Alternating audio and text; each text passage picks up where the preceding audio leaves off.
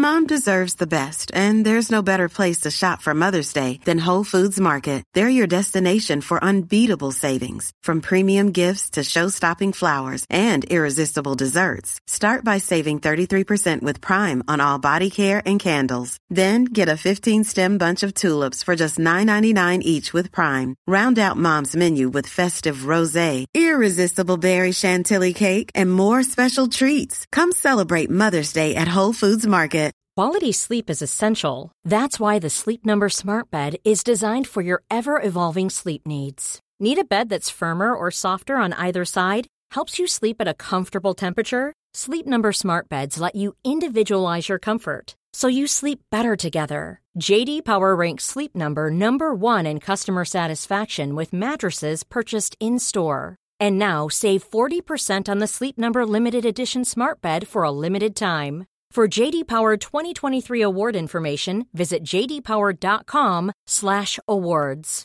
Only at Sleep Number stores or sleepnumber.com.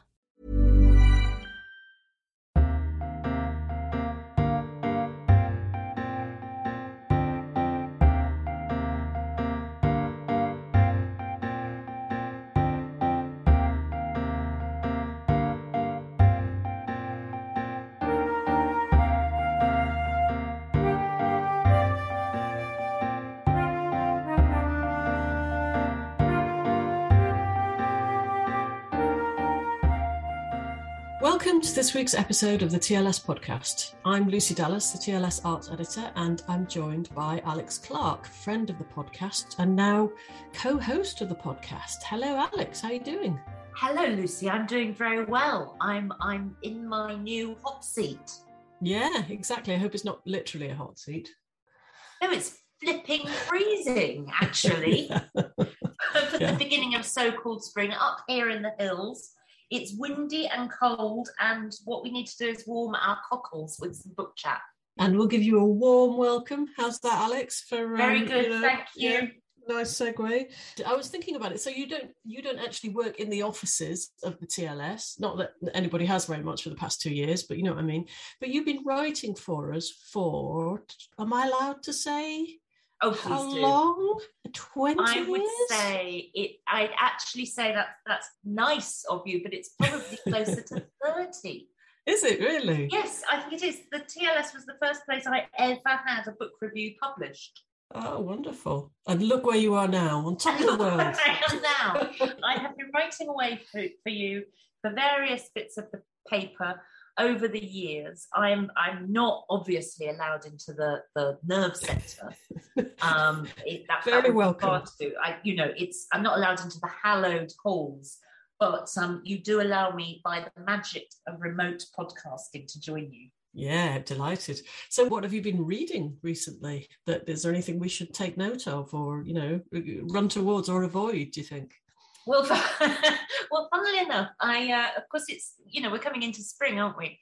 And huge titles coming up. And for me, the festival season also. So I have all the books that I'm going to be reading in order to talk to their writers at spring festivals, hither, thither and yon. And so I've just read the second novel by the Booker Prize winner, Douglas Stewart. It's his sort of sequel to Shuggie Bain, although it's a different set of characters, same sort of setting, a little bit later in the post-Thatcherite era. So I've been reading that, and I'm just about to throw myself into the new novel by Rose Tremaine. So yes, I've got a teetering stack. And actually, I've been reading an awful lot of European novels in translation, because with another TLS notable, Toby Liftig, we are judging a prize of European literature in translation. So we've been busy honing our skills for the EBRD prize, of which more anon, I'm sure. Yeah, we would love to hear about that. What's the most recent one you read then in translation?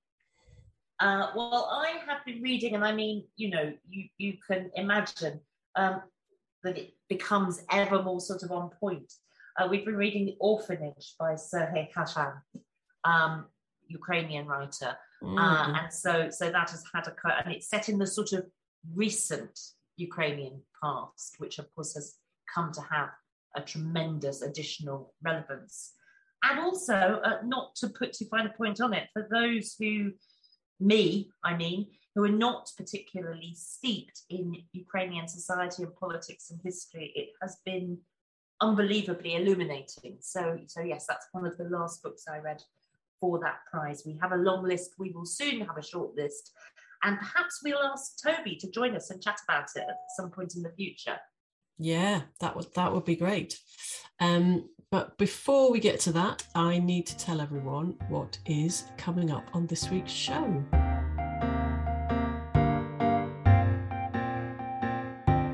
Who was Jane Austen before she was Jane Austen? Or Life Before Bonnets? We'll be joined by E.J. Cleary to discuss a new edition of The Watsons and Sanditon and a collection of Austen's other unpublished writing. And another question, is Kes still ingrained in the psyche of the North? And if so, why? But first, Jane Austen was writing from when she was 11 years old, cooking up madcap plots and comic capers for her family's entertainment. So do early works such as Love and Friendship and Lady Susan show us a freer and more exuberant writer than we might expect? And if so, what happened to her? And what of the stories that Austen left unfinished?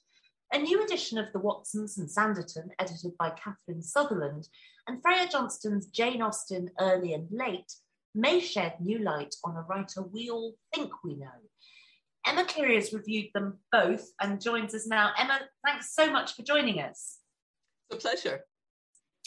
I was really taken just diving into your piece right at the beginning. You basically issue a kind of warning. It starts with a really sort of cautionary tale.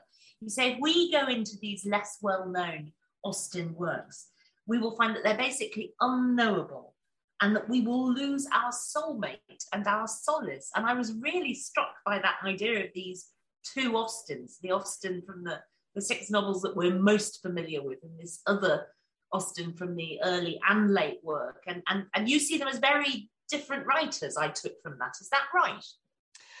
Well, I was inhabiting a certain mindset about the unpublished writers to begin with in the review, partly to grab the reader and just sort of, I suppose, put across the idea that the manuscript writings have been considered to be a problem, even by some of their the earliest supporters of Jane Austen's work, including her own family. And so these manuscript works were basically unknown until around 1870 to the general public. And at that point, one of her nephews and two of her nieces got together to discuss what they might make public at that point. So the nephew, James Austen Leigh, had written a short memoir of the life of his aunt. And this was really the first time that readers of Jane Austen got to know about her as a person. There'd just been very brief indications previously. Her work, of course, was all originally published anonymously. And so there was all this behind the scenes material, and they were very concerned about establishing her reputation, reinforcing it with a very uplifting tale of almost the ideal woman, a perfect sort of decorous, pious writer who was extremely gifted, who never made a false step when it came to composing her literary works, a genius. And they were worried that these early works and the later unfinished manuscripts would undermine the impression that they were trying to give. And so initially, very little was included. I think maybe there was one or two short pieces from her juvenile writings. And then with a bit of pressure from some of the readers, a bit more was revealed in the second edition of the memoirs. But with great reluctance and quite a lot of tinkering to smooth over the rough edges. And basically it was left at that until the 20th century. Now, at that point, R.W. Chapman, who was a Don at Oxford University, became the new sort of professional guardian of the flame, and began producing scholarly editions of the published novels. He began, I think it was in the 1930s, probably began work even earlier than that. But it wasn't until 1954 that he actually got round to publishing the manuscript works. And when he did, he was really quite iffy about them. You know, he actually said in his preface, "I'm not really sure whether it's worth making these works public." So all along, for people who were trying to establish Jane Austen as one of the literary greats, as a canonical writer, these texts have posed a problem. So I think I started my review from the premise that, yes, these are problem works, and they are going to introduce you to a very different writer. It seems like a very old-fashioned idea. It's almost the romantic idea, isn't it? Of the there's never any revision, or there's never any edits. There's no early work that works up to it. Everything just pours out perfectly formed, and then that's the work, and it's a perfect jewel. But surely that's, people don't. I don't know whether people thought then that that's what happened, but that's not what happened with the Romantics or anyone else, of course. Really hard work. And I would have thought by the 20th century, people would realise that people edited and rewrote and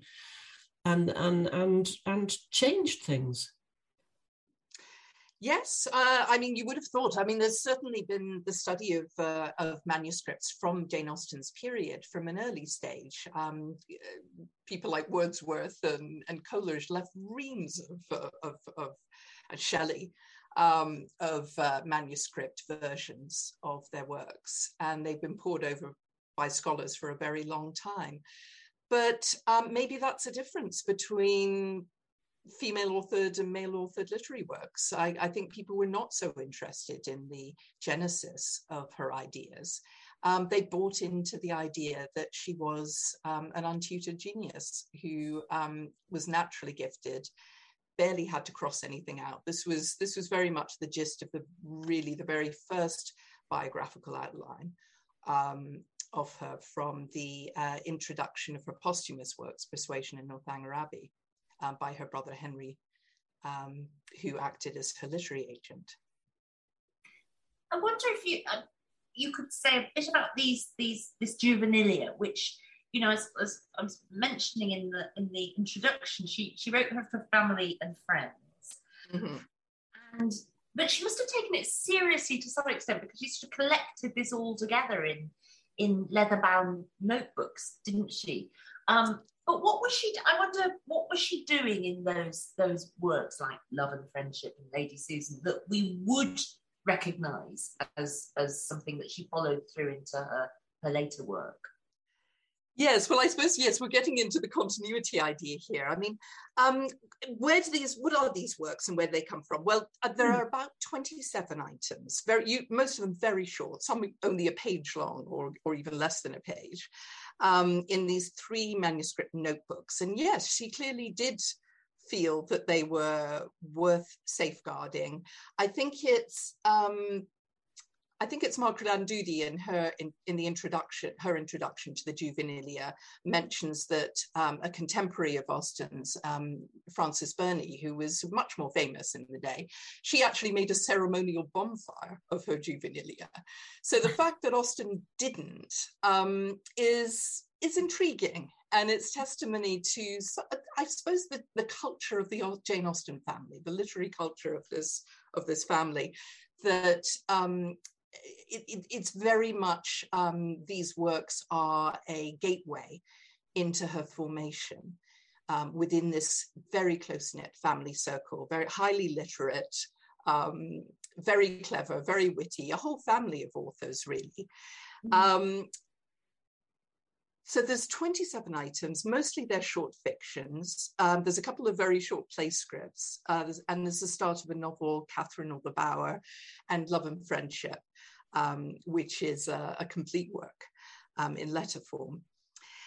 And then a little bit later on, you get Lady Susan, which is a novella probably composed in the 1790s, a little bit later than the Juvenilia, and then fair copied at a later stage before Jane Austen actually started her publishing career in 1811.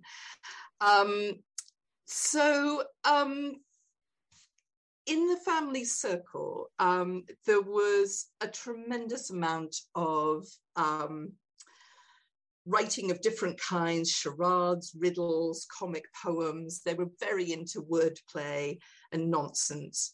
And to some extent, the work that is preserved in these manuscripts, the Juvenilia, could be seen as collaborative. Well, it is in the case of the History of England, this spoof textbook history to which her sister Cassandra contributed the illustrations. And there's an idea that the portraits of the monarchs in this manuscript are based on family members. So there's sort of layers of meaning there that we can't quite get into. And some of them, I mean, people have tried to decode them to some extent. But you mentioned that even a couple a generation or so later, the younger members of a family, the ones who sort of put themselves forward as the potentially, the keepers of the flame, they missed some of those codes and those clues as well, didn't they?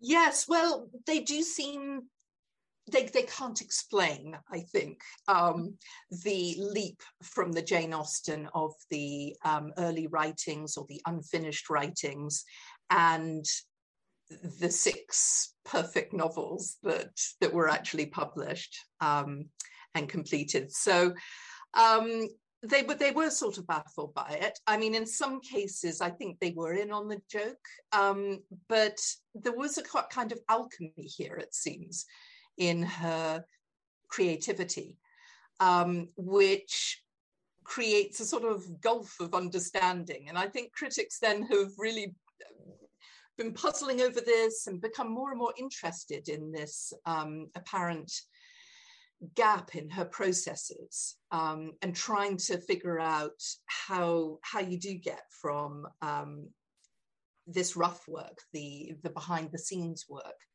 to her public writings. One of the things that you sort of mentioned that does seem to be a sort of link is that she's very interested in sending up, satirizing, almost pastiching perhaps, writers that I don't know, she didn't think much of what she enjoyed, but she wanted to pick holes in what the sentimental novels, I suppose. Absolutely, yes. And that was right there in the early work, but we can see that later in her work, can't we? We can, absolutely. And Northanger Abbey is a wonderful case in point. That was the first of the novels that she nearly got it published at the beginning of her career, and then it actually got a revised version published posthumously. But yes, I mean, there you can absolutely see a continuity. And so there is this idea, I think, among the early commentators on the manuscripts, like Brian Southam, that she's engaged in an apprenticeship. So she's processing the fashions, the literary fashions of her day, in a satirical form, and by burlesquing them, kind of learning lessons from them and learning how to transcend them to some extent, learning what she doesn't want to do. And doing it in these extraordinarily clever and witty ways. So a lovely example of that is Love and Friendship, and I think that would be a very good entry point for anyone who hasn't read the manuscripts. Have a go with Love and Friendship. So here we have probably the masterpiece of the teenage writings. It's this wonderful spoof on sentimental fiction in letter form that was tremendously popular in the 1770s and 80s. I think Goethe's The Sorrows of Young Werther is referenced in it. And what you've got throughout this is an absolutely hilarious clash between the high-flown rhetoric of feeling among the main characters and their incredibly amoral behavior, especially when it comes to money. So the main couples, there are 2 couples, they rebel against their parents, they go on the road, they're leeching off sympathetic dupes. And all of this is being related through the voice of Laura, telling her tragic story, the tragic story of her youth, to the daughter, someone from the next generation, daughter of a childhood friend. She and her mates they never steal money, they gracefully purloin it. With great self-righteousness. And the main moral of the tale seems to be, and this is one of her sterling lines from the Juvenilia, I mean, written when she was about, I think in this case, 15, run mad as often as you choose, but do not faint. She was sort of reacting, I suppose, to these overly moralistic sort of stories. The novel is something that improved a person that you might see in Samuel Richardson or someone. Is that a fair way to understand her? Mm. Yes, that's right. And I think that's curious, isn't it? Because she is often seen as being quite a didactic writer. Mm. There's a sort of thread of seriousness throughout her work. She's dealing with serious topics, and there's all sorts of minute and sort of carefully graded. She's not obvious with her moralism, but minute moral evaluations going on throughout. And people often say, you know, her characters are so rounded, they're so complex. They're not cardboard cutouts, illustrations of good and evil.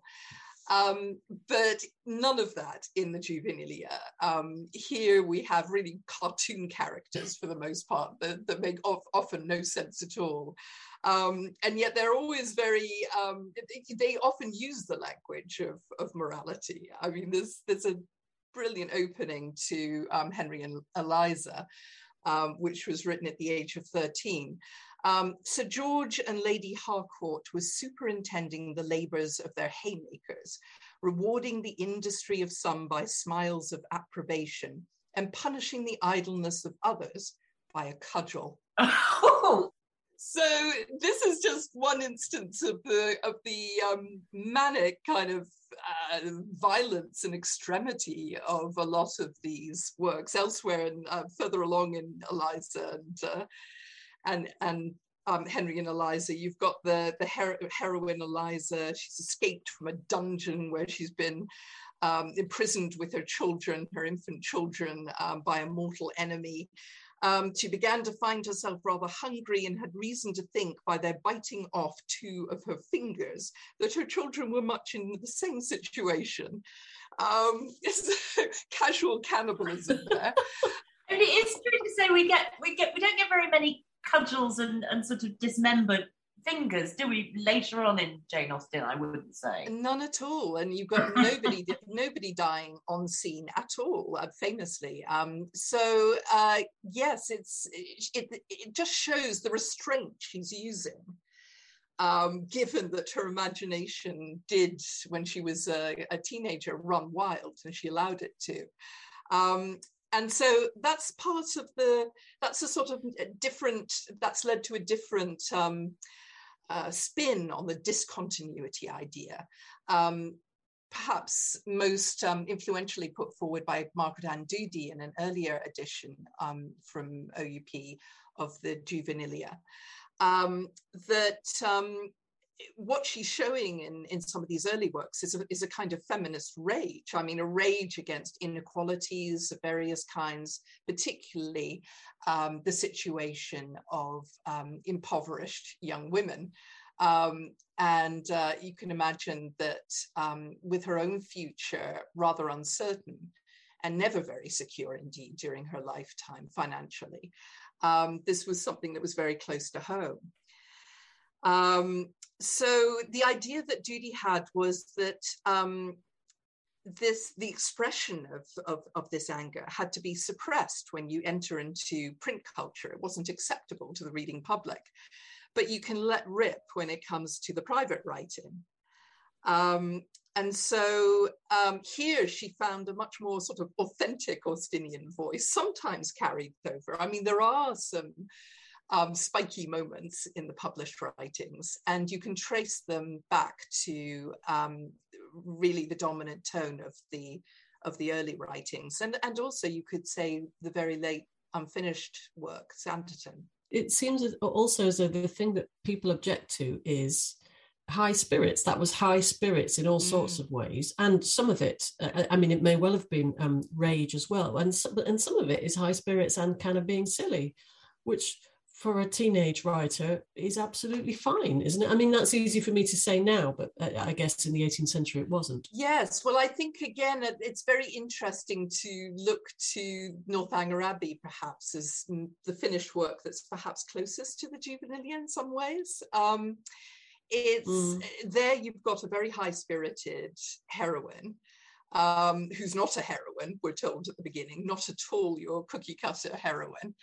But from a certain age, she has to go into training as a heroine in order to take her place in society. So there's a very interesting development being traced there, and you could consider it a kind of allegory of her own transitions as a writer, the transitions she had to make, the compromises she had to make in order to get published.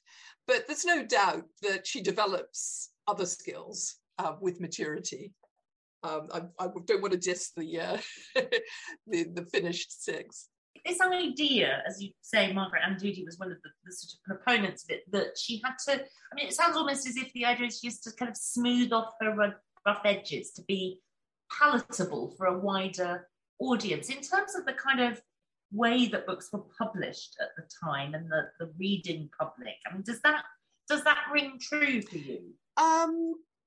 Yes, I think it does. I mean, particularly with women's writing. I mean, if you look back at the male tradition of Henry Fielding or Tobias Smollett, there's a lot more of the knockabout, quite raw comedy. And actually, there is quite a lot in Frances Burney as well. If you look at Evelina or Cecilia, there's some broad comedy there too, and violent moments. Which is part of the picaresque, I suppose. Yes. And then this comes more into the drawing room in a way. But I think in the case of Burney, she has to balance it with much more emphatic didacticism. And you might say that Jane Austen found a kind of more effective or a more subtle balance when it came to her published works. I mean, it's interesting, isn't it? I think of Austen's published works as full of kind of human weakness and occasional malice and malpractice and sadness too. I mean, they're not really very gentle books in lots of ways, are they?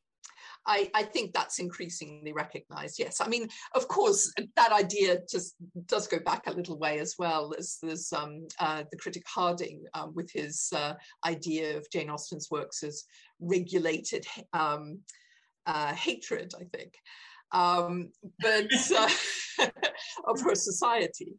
And I think that perhaps people are much more attentive today to the elements of protest and critique in her writings, and there's no doubt. I mean, that side of Austen never was left behind. It's certainly there in the Sanditon working draft as well. You've got absolutely, manic characters who just take over the plot. The Parker siblings. One of them, this crazed enthusiast for entrepreneurship, creating this seaside resort out of nothing, out of a fishing village, absolutely determined to succeed, but you can tell from the outset bound to failure. And then his siblings who are trying to help him, but three of them are hypochondriacs themselves, and come trying to lure others to the seaside village. So you've got absolutely none of the sort of standard, we haven't really talked about this yet, but the standard sort of the romance plot that Jane Austen is associated with. So you could say that this was her natural mode, that she never really left off, and that when left to herself, this is what she chose to do. This is how she occupied herself in some of her final months during her last illness. And Sanditon is a novel that she set aside, isn't it? Or was it cut short because she died? She set it aside when she became too ill, really, even to sit up in bed with a pen. So yes, I think it ended somewhere in the 13th chapter. Maybe it was, I think it was about 5 or 6 months before she died. I think it was in March 1817. I think there are some hints about how it might have ended, but so slight that really nobody knows. And so it's been a constant challenge to descendants and now, of course, to Andrew Davies to come up with an answer as to how it might have gone. Well, then again, something that we haven't really talked about yet is just this, the whole world of Jane Austen that exists beyond the books and on the TV screens over and over and over again. And of course, you know, in things that are nothing to do with Jane Austen, you know, directly. I mean, I guess you could say that Bridgerton and you know, TV programs like that come out of the world of Jane Austen, the world that we began to sort of appreciate. And do you ever see anything like that ending? It doesn't show any signs of slowing down, does it? It's true. Yes, it's quite remarkable. The adaptations keep on coming. I think I, like quite a lot of scholars of women's writing in the long 18th century, wish that that filmmakers and TV adapters would look beyond Jane Austen sometimes. There's a host of wonderful writers like Maria Edgeworth and Frances Burney, who I've mentioned, who deserve a bit of a look in. There's some great stories there. But yes, it certainly does seem to be self-driving. I mean, it's just... I suppose new generations rediscover Jane Austen. There has to be adaptations for each new generation, and of course, as you say, there's now a kind of Austen mythography and a kind of Austen industry beyond the works themselves. So you get life skills being extracted from them, guides to dating. There doesn't seem to be an end to it. The Austen name is magic. Is it, maybe it's what the modern, I understand, is called in the modern world, the Austenverse. That's probably what you'd call it, isn't it? The Austenverse, yes. The Austenverse. And I mean, there's every reason for people to keep on reading Jane Austen. I mentioned her being a soulmate and a solace. Many fans, of course, read the novels again and again, almost like therapy. Yes. They really are the sort of, I don't know, there's something about them, the sort of balanced cadence of the sentences that seem to promote well-being. I think there's even been a scientific study demonstrating that reading Austen is good for you, scientifically. Well, I feel sort of guilty as charged on one of those things, on, you know, the idea of going back to them and the soulmate and the solace. And I think it's actually something to do with the fact that you do feel that she forgives frailty, and as much she is didactic, but she has a sort of understanding of human frailty. But I must say, and I now feel a bit guilty that I haven't given Maria Edgeworth or Fanny Burney enough of a chance, and I think I should probably try to cast my net a little bit wider. I'm sure you'll enjoy them. Try and step beyond the Austenverse, maybe. Yes, exactly. Emma, how will these two books that you'd reviewed, how do you think they will deepen and help our understanding of Austen? Oh, certainly, yes. I mean, I think I've mentioned in the review that Catherine Sutherland has been extremely important in making the texts of the manuscript writings available online. They're freely available there, so you can actually study them in in detail, and there are transcripts there. Now she's brought some of the wealth of knowledge that she's built up through preparing those texts, and also through this monograph that she published previously, Jane Austen's Textual Lives, to a new edition of the later manuscript writings. And indeed, Freya Johnston and Catherine Sutherland previously published together the teenage writings, as they call them, as a world's classics paperback. So there's no excuse now. They're readily available, the early texts, both online and in paperback in this lovely edition. And the Freya Johnston work, as I say, yes, I think it's interesting as a contribution to the idea that there isn't a sharp divide between unpublished and published Austen, that there are all sorts of interesting perspectives that can be explored, and also, I suppose, questioning within the texts themselves of what it is to be early or late. Sometimes I think she suggests that there's a sort of maturity in some of the early writings that precedes the later ones and so in some ways exceeds them. And she looks at a number of other writers from the period who either thought chronologically about the development of their literary styles or else challenged this idea. And she looks also at different versions. I really liked, there was a nice section where she challenges Brian Southam's ideas that the early writings are simple transcripts. She brings a laser focus to crossings out and substitutions in what's just seemed like fair hand copies. There's so much that can be deduced from even tiny details like this. And again, in the Sutherland edition, you can look at all the stages that a work like The Watsons and Sanditon went through, and wonder about why she recrafted some sentences again and again, while others really did seem to flow uncorrected from her pen.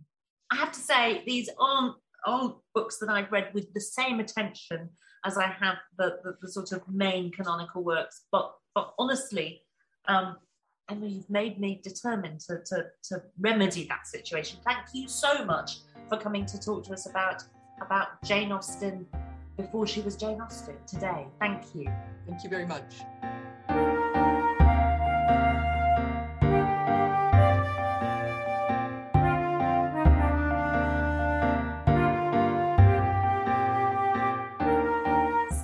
On the show, we go from Northanger Abbey to the north of England, and I think because I'm a newbie here, they're going to let me get away with that segue. And we find 2 memoirs of growing up in Sheffield and Rochdale. And if you've enjoyed what we've discussed so far this week, let me remind you that you can subscribe to this podcast for free wherever you normally get your podcasts, and you'll never miss an episode.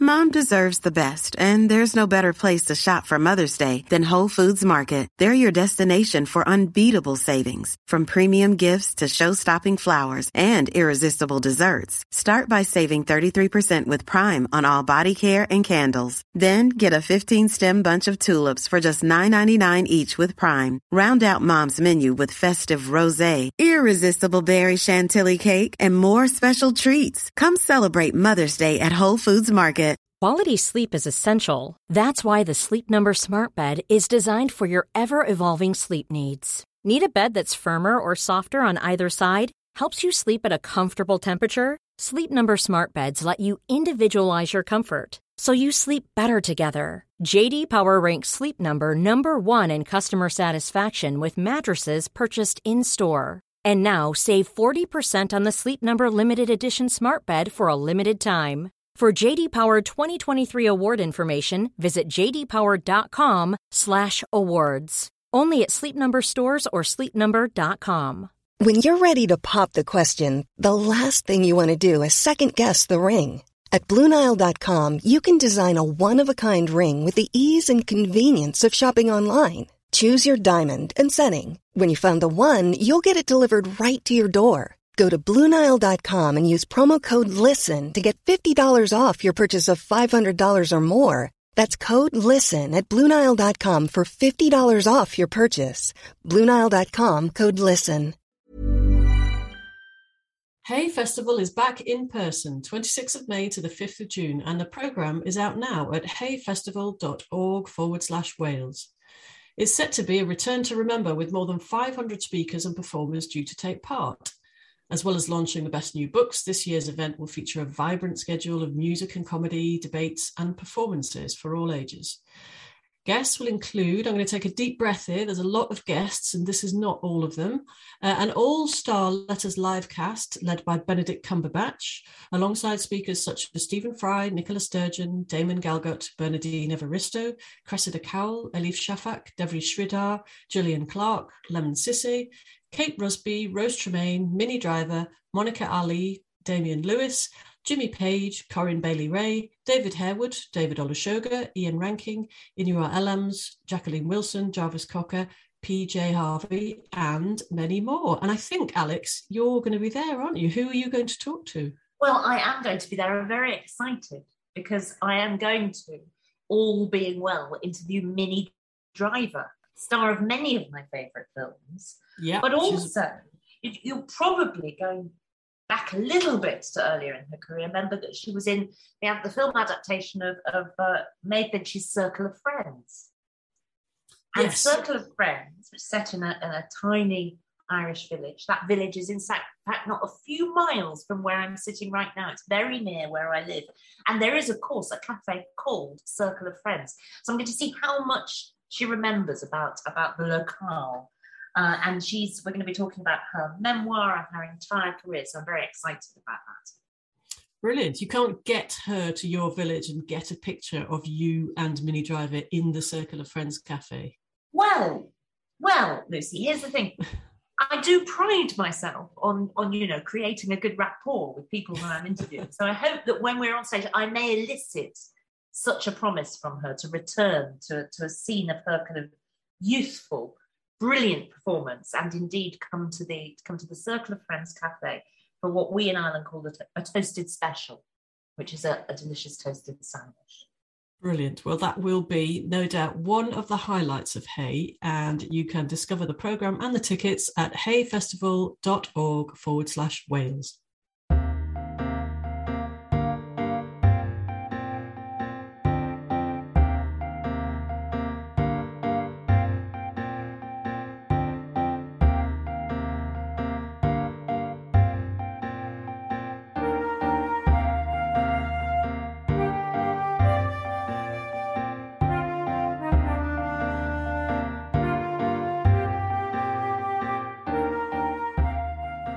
Welcome back to the TLS podcast. I'm Lucy Dallas. Now, you may remember we talked about the idea of the North last week, the Arctic North, really. So this week we're reducing the scale a bit and talking about the north of England, as we have a review of two memoirs of growing up there in Sheffield and Rochdale, to be precise.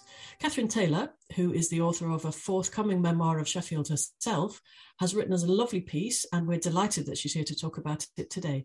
Catherine, thanks very much for joining us. Thanks, Lucy. So the first book you talk about is My Own Worst Enemy, Scenes from a Childhood by Robert Edrick, who I think is better known as a novelist, isn't he? Can you set the scene for us? Where and when is it? Sure. Robert Edrick, it's actually a pseudonym, but I don't think that's necessarily important in this instance. Robert Edrick grew up in Sheffield, post-war Sheffield, so really we're talking about the 1950s and 60s. He left Sheffield in 1974 to go to university in Hull. And he's talking about his very working class childhood. His first 6 years were spent outside Sheffield in a village near Ecclesfield. But he talks about the encroachment of the city on the countryside and how more and more those villages were drawn into massive estates.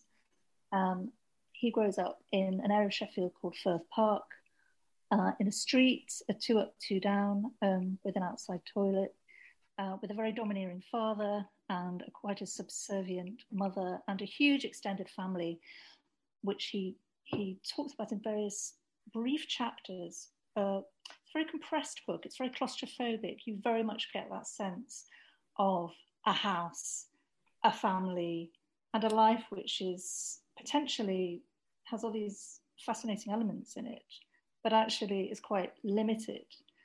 Even when he goes to grammar school and he becomes, I suppose, quite alienated education-wise from his family, but also the fact that he's past the 11 plus, he's gone out of that orbit, but he's still beholden to this extraordinary bully of a father who is described almost magisterially in the book. His vanities, his toupee, which is a kind of touchstone throughout the book, his excessive gold jewelry, his cars, which are always old models, never really work properly, and the way that he blights, I suppose, the life of this particular son. Yeah, there's a brilliant detail that you talk about his father. I mean, it's full of characters, you say, but it is his father who stands out, isn't it? The thing about him, when it's sunny and he's got his shirt open and a big necklace, is that right? And the hairs on his chest get stuck in the necklace, and he spends his whole time pulling them out. He's very vain, and he has this. It's almost kind of, I wouldn't call it homoerotic, this memorizing.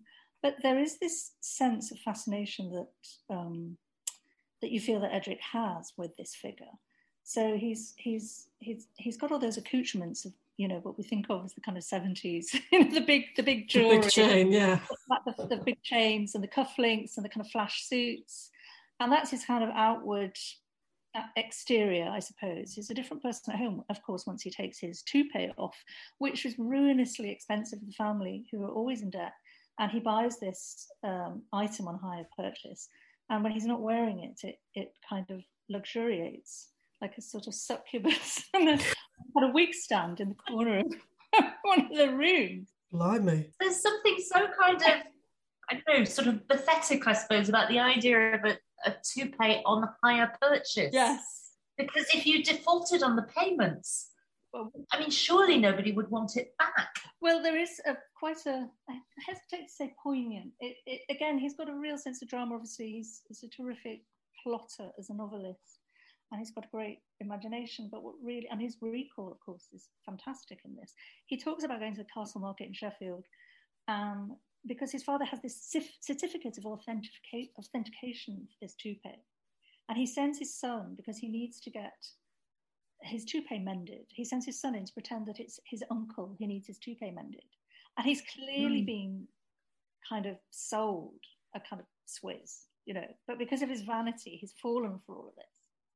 And this is a kind of extraordinary chapter that unfolds where the kind of son colludes in the father's, perhaps his humiliation. He becomes himself humiliated. I never heard of having to authenticate your toupee, but, you know, maybe that was the old days. It is interesting just thinking about, you know, you're right, he's better known as a novelist. And I think I've recently been reading Howard Jacobson's memoir, and of course, you know, a novelist. And you just and also a memoir of a lot of it of the North. And you just wonder, do you have to be a novelist to capture those moments, those particularly visual moments that bring in vanity and sadness and comedy and tragedy all at the same time? I shouldn't say that really, Catherine, because I'm not. You're writing a memoir, you're not a novelist, and there are many, many great. Really put my foot in it now. So the answer to that, Alex, is no. No, you don't have to be a novelist. That's a very closed question. No is the answer. But I suppose what I'm saying, you know, there is a really interesting overlap, isn't there? Often he does very much home in on.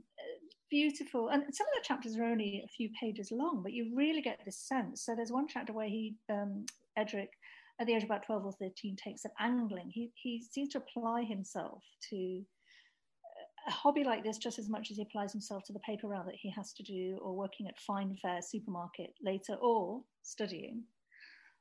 He's quite single-minded about this, but also I think it's a way of asserting his own identity against the father.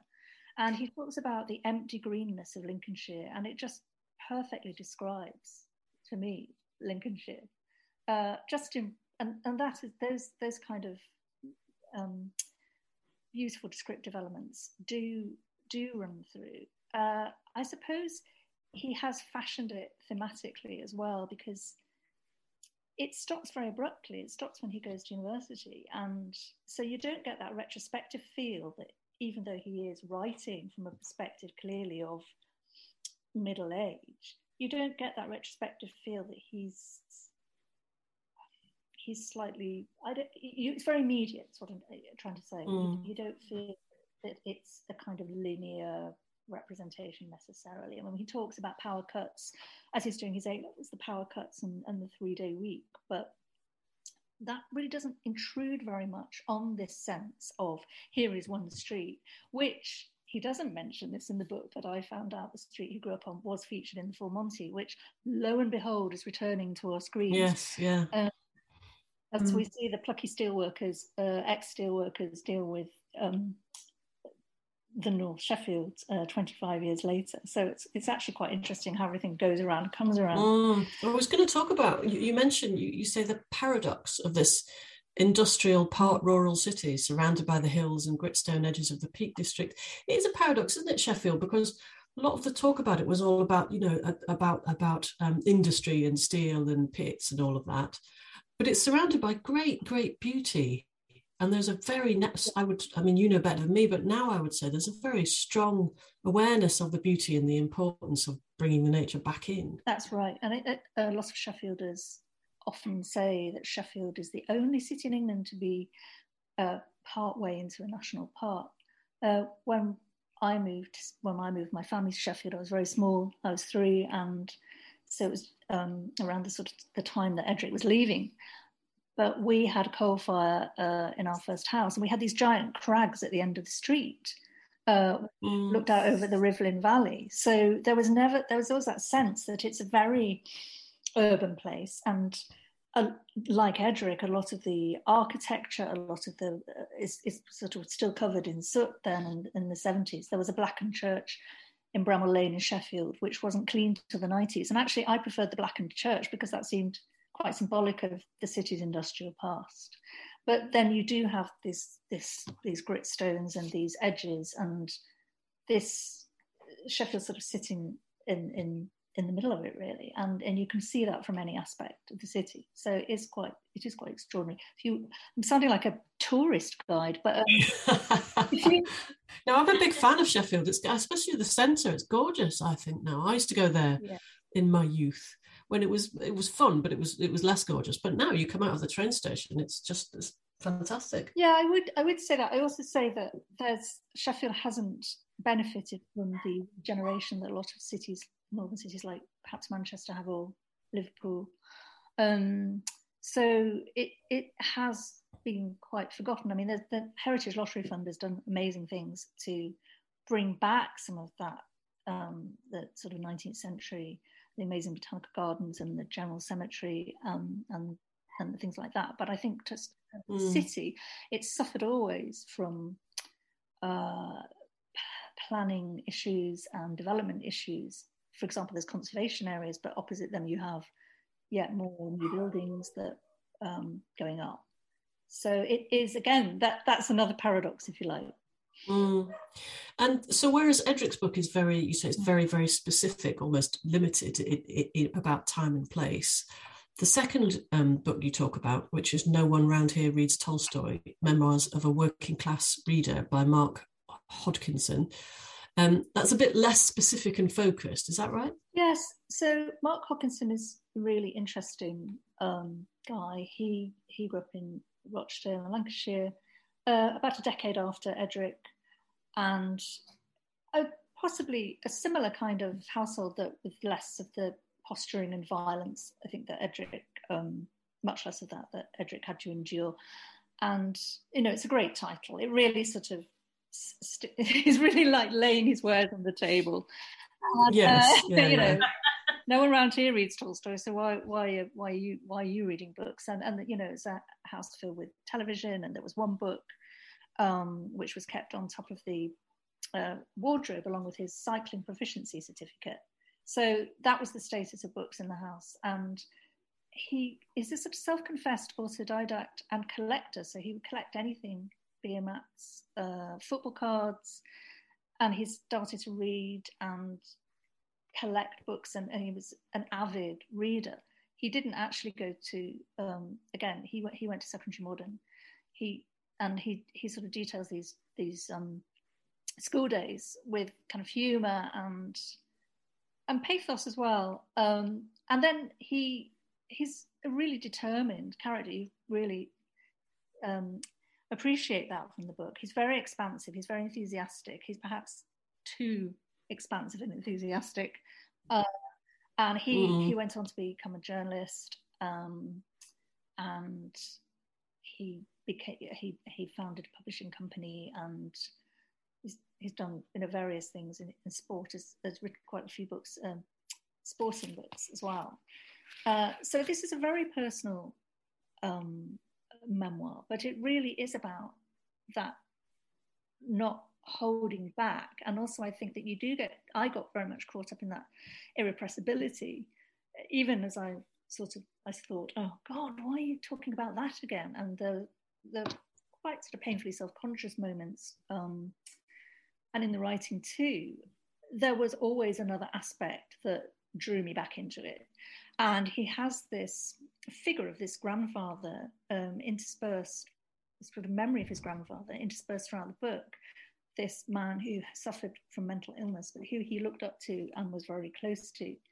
And that's this kind of ghostly figure in the tapestry of the book, as well as his later discussions on meeting some of these heroes of Northern writing, such as Alan Sillitoe and Hunter Davies, the Beatles biographer, and Barry Hines, who wrote A Kestrel for a Knave, which Hogginson writes about very well. And that, again, that's, if you're writing about the North, you, no matter how characterised it is, you can't really get away from that book and the film that came out of it.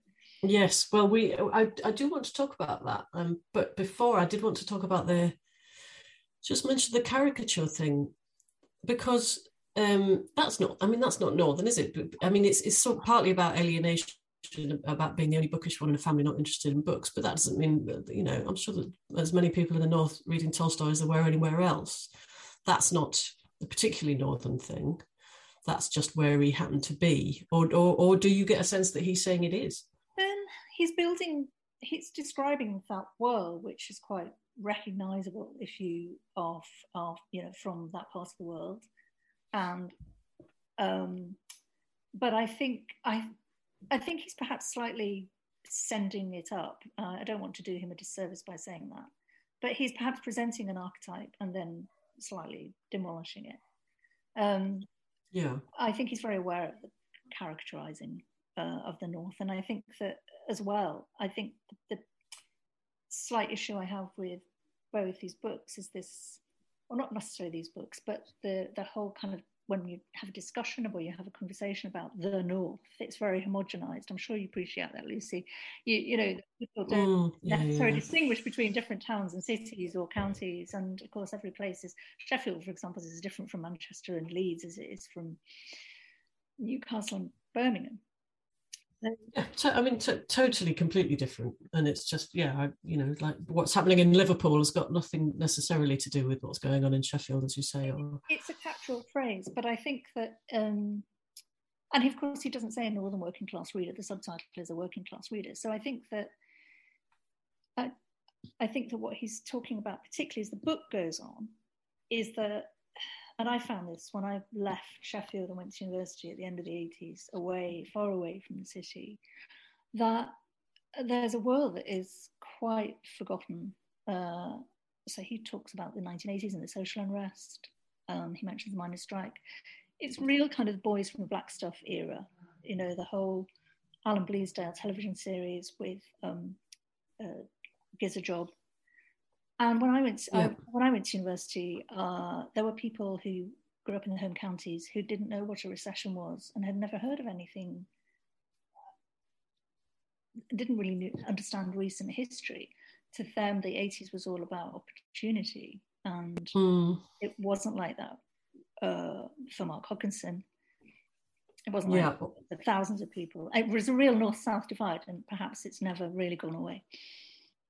Is there also, I wonder, a sort of male-female desire? Because as you say, it's not called memoirs of a northern working class reader, and it's not called memoirs of a male working class reader either. But thinking about, the other books he's written about music, about football, they are areas that have been kind of the preserve of men writing about them, men supporting them, men get, this kind of sort of the fandom and the interest. And you mentioned that he was a collector of things too. Do you think there's a kind of aspect of sort of gender, performance of gender that's going on here, that it was almost worse that he was a reader because he was a young boy? Oh, definitely. I think for him, and there's a interesting almost comic but quite sad exchange between him and his father at one point when he's a teenager, and his father kind of sits him down and is basically, is there anything you want to tell us? Are you gay because you're reading so much? Do you have a problem with girls? It was that sort of incomprehension that he's quite candid about, and I think that was probably quite difficult for him growing up. I mentioned in the review about him needing glasses because he had poor eyesight, but his mother thinks he's showing off. He wants to look intellectual rather than the fact that he actually needs glasses to see. So I think there is that sense of, going back to the Edric as well, the father boasts about his son being a grammar school boy, but he basically keeps telling him, you think the world owes you a living. Your brain's coming from me. I could have done that. But he shows no interest in helping to elevate his son. He makes him, work to pay for his uniform, but he capsizes everything that Edric tries to do for himself, and is always reflected back on himself. So I think with Hodkinson, it's more a kind of ruefulness about those misunderstandings that occur between parents and children who are growing away from each other. And you say that Hodkinson, he writes very well about A Kestrel for a Knave and Kes. This is a sort of wider sense of alienation, isn't it? And that the characters in that, and the boy and it's his bullying older brother, isn't it? And the companionship that he finds with the bird, that they might, he thinks that might kind of sum up his generation, that they've been left behind, neglected locally and nationally. And I get the feeling from the end of your piece that you think it's still very much in that position. Well, I think looking more generally, and perhaps less specifically, specifically about the North. Again, I'm using that name. It's difficult though. It's difficult not to. It is, but I think we're looking. It's a kind of era that we're living through at the moment, without being especially political about it. But there are people who are struggling massively and have been over the last couple of years and longer, and with the access to education being very much bound up with market forces and with being able to afford it, then I think that they're getting back to an era of less opportunity. I don't particularly think that grammar schools and the whole 11 plus system was a great idea. I mean, in my own family, one brother passed it and one brother didn't, and you have your kind of determination that your future is determined by it. My father went to grammar school, but he grew up in a council house. So, but I think with the whole thing about the Billy Casper, who's the main character in Kestrel for a Knave, and what's happening now is, yes, I think that we can kind of wring our hands about this situation. We can wring our hands about the depiction, but actually it's not as uncommon.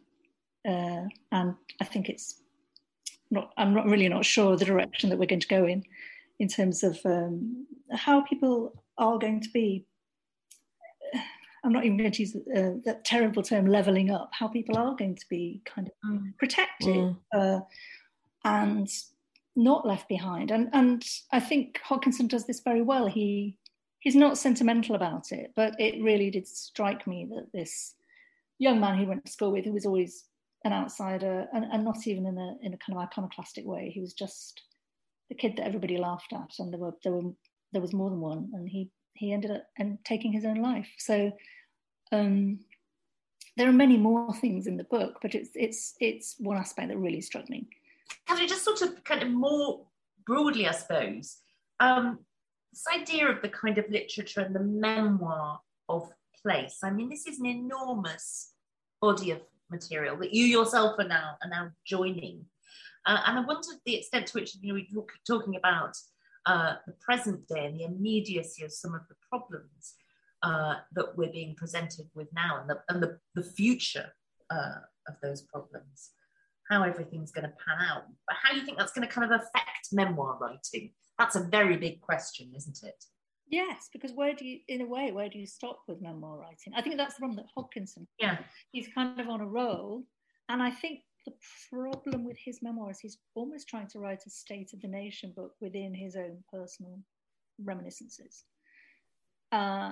And I think he's got all this material and he wants to share it. Do you think the title has that sort of slight implication of the, you know, all unhappy families unhappier in their own way, sort of thing? You know, memoir has to be incredibly specific, doesn't it, to really grab a reader. Yes, you want to have the kind of universal things that even someone like me, a southerner, can understand. And you'll notice I've been keeping terribly quiet in this conversation, lest I'm outed as a softy southerner. But you know, it does have to be specific. You know, you think of, you know, a great example of the genre, Why Be Happy When You Can Be Normal, with Jeanette Winterson. I mean, that had so many specifics to do with her mother, to do with her status as an adopted child, her mother as a religious fanatic, essentially. There's always got to be something that just makes it utterly personal to the writer, isn't there? Absolutely. And I think with Edric, it's the father. With Hodkinson, it's really the reading. I mean, it's about how he's amassed, you know, thousands and thousands of books, and the book actually starts with an epilogue where he's moving house, but he just doesn't know what to get rid of. And I think that's perhaps stands for the book in itself. You know, he's got he's got so much there. He's got so many. He's in possession of so much that he can't quite edit it, really. You're saying you would have recommended a more sort of, you know, knowing what to get rid of sort of approach to shifting books, as it were. Yes, although I suffer from that myself, but yes, don't we all? Don't we all? I know it's a problem. What did you say earlier, Alex? The teetering stack. I did, the teetering stack problem. Put me in mind of someone, and I'm going to do a million times the kind of don't try this at home. But I knew someone once who amassed so many books that they gave up cooking so they could put them in their oven, which just for me sounds like health and safety nightmare red flag, because you'd be so frightened you'd forget and go to make some toast or something, and then there'd be a conflagration. But I did think, on the other hand, it spoke of a great commitment to books rather than food. Yeah. Yes, just eat sandwiches and keep your books in the baby belling. That's okay. Please, nobody do that. Nobody do that. We cannot on our librarians' wages, we cannot afford the lawsuit. No, absolutely not. Catherine, I'm sure you don't keep your books in the oven, but you keep them somewhere sensible, and we're going to look forward to yours, which is published next year. Is that right? That's right. It's coming out next spring, and it's called The Stirrings, which is very Sheffield specific, but also quite ambiguous. Brilliant. But we'll look forward to it, and many thanks for joining us today. Thanks, Lucy. Thanks, Alex.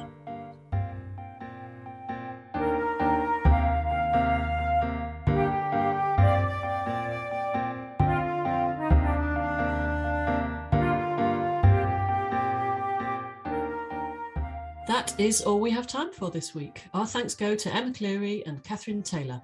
And thank you to you for listening to this episode of the TLS podcast, produced by Sophia Franklin. We'll be back next week, but for now, from Lucy Dallas and from me, goodbye.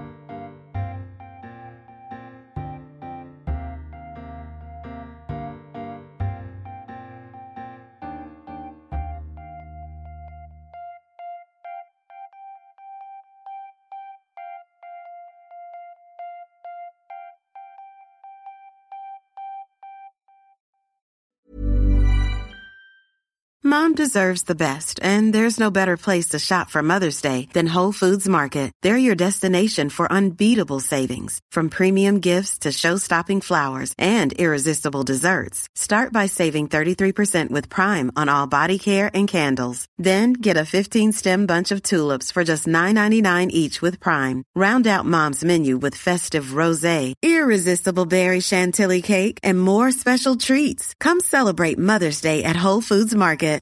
When you make decisions for your company, you look for the no-brainers. And if you have a lot of mailing to do, Stamps.com is the ultimate no-brainer. It streamlines your processes to make your business more efficient, which makes you less busy.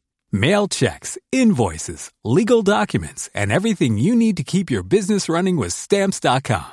Seamlessly connect with every major marketplace and shopping cart. Schedule package pickups and see your cheapest and fastest shipping options from different carriers, with rates up to 89% off USPS and UPS rates. And with the Stamps.com mobile app, you can take care of mailing and shipping wherever you are. Make the same no-brainer decision as over 1 million other businesses with Stamps.com. Sign up with code PROGRAM for a 4-week trial, plus free postage and a free digital scale. No long-term commitments or contracts.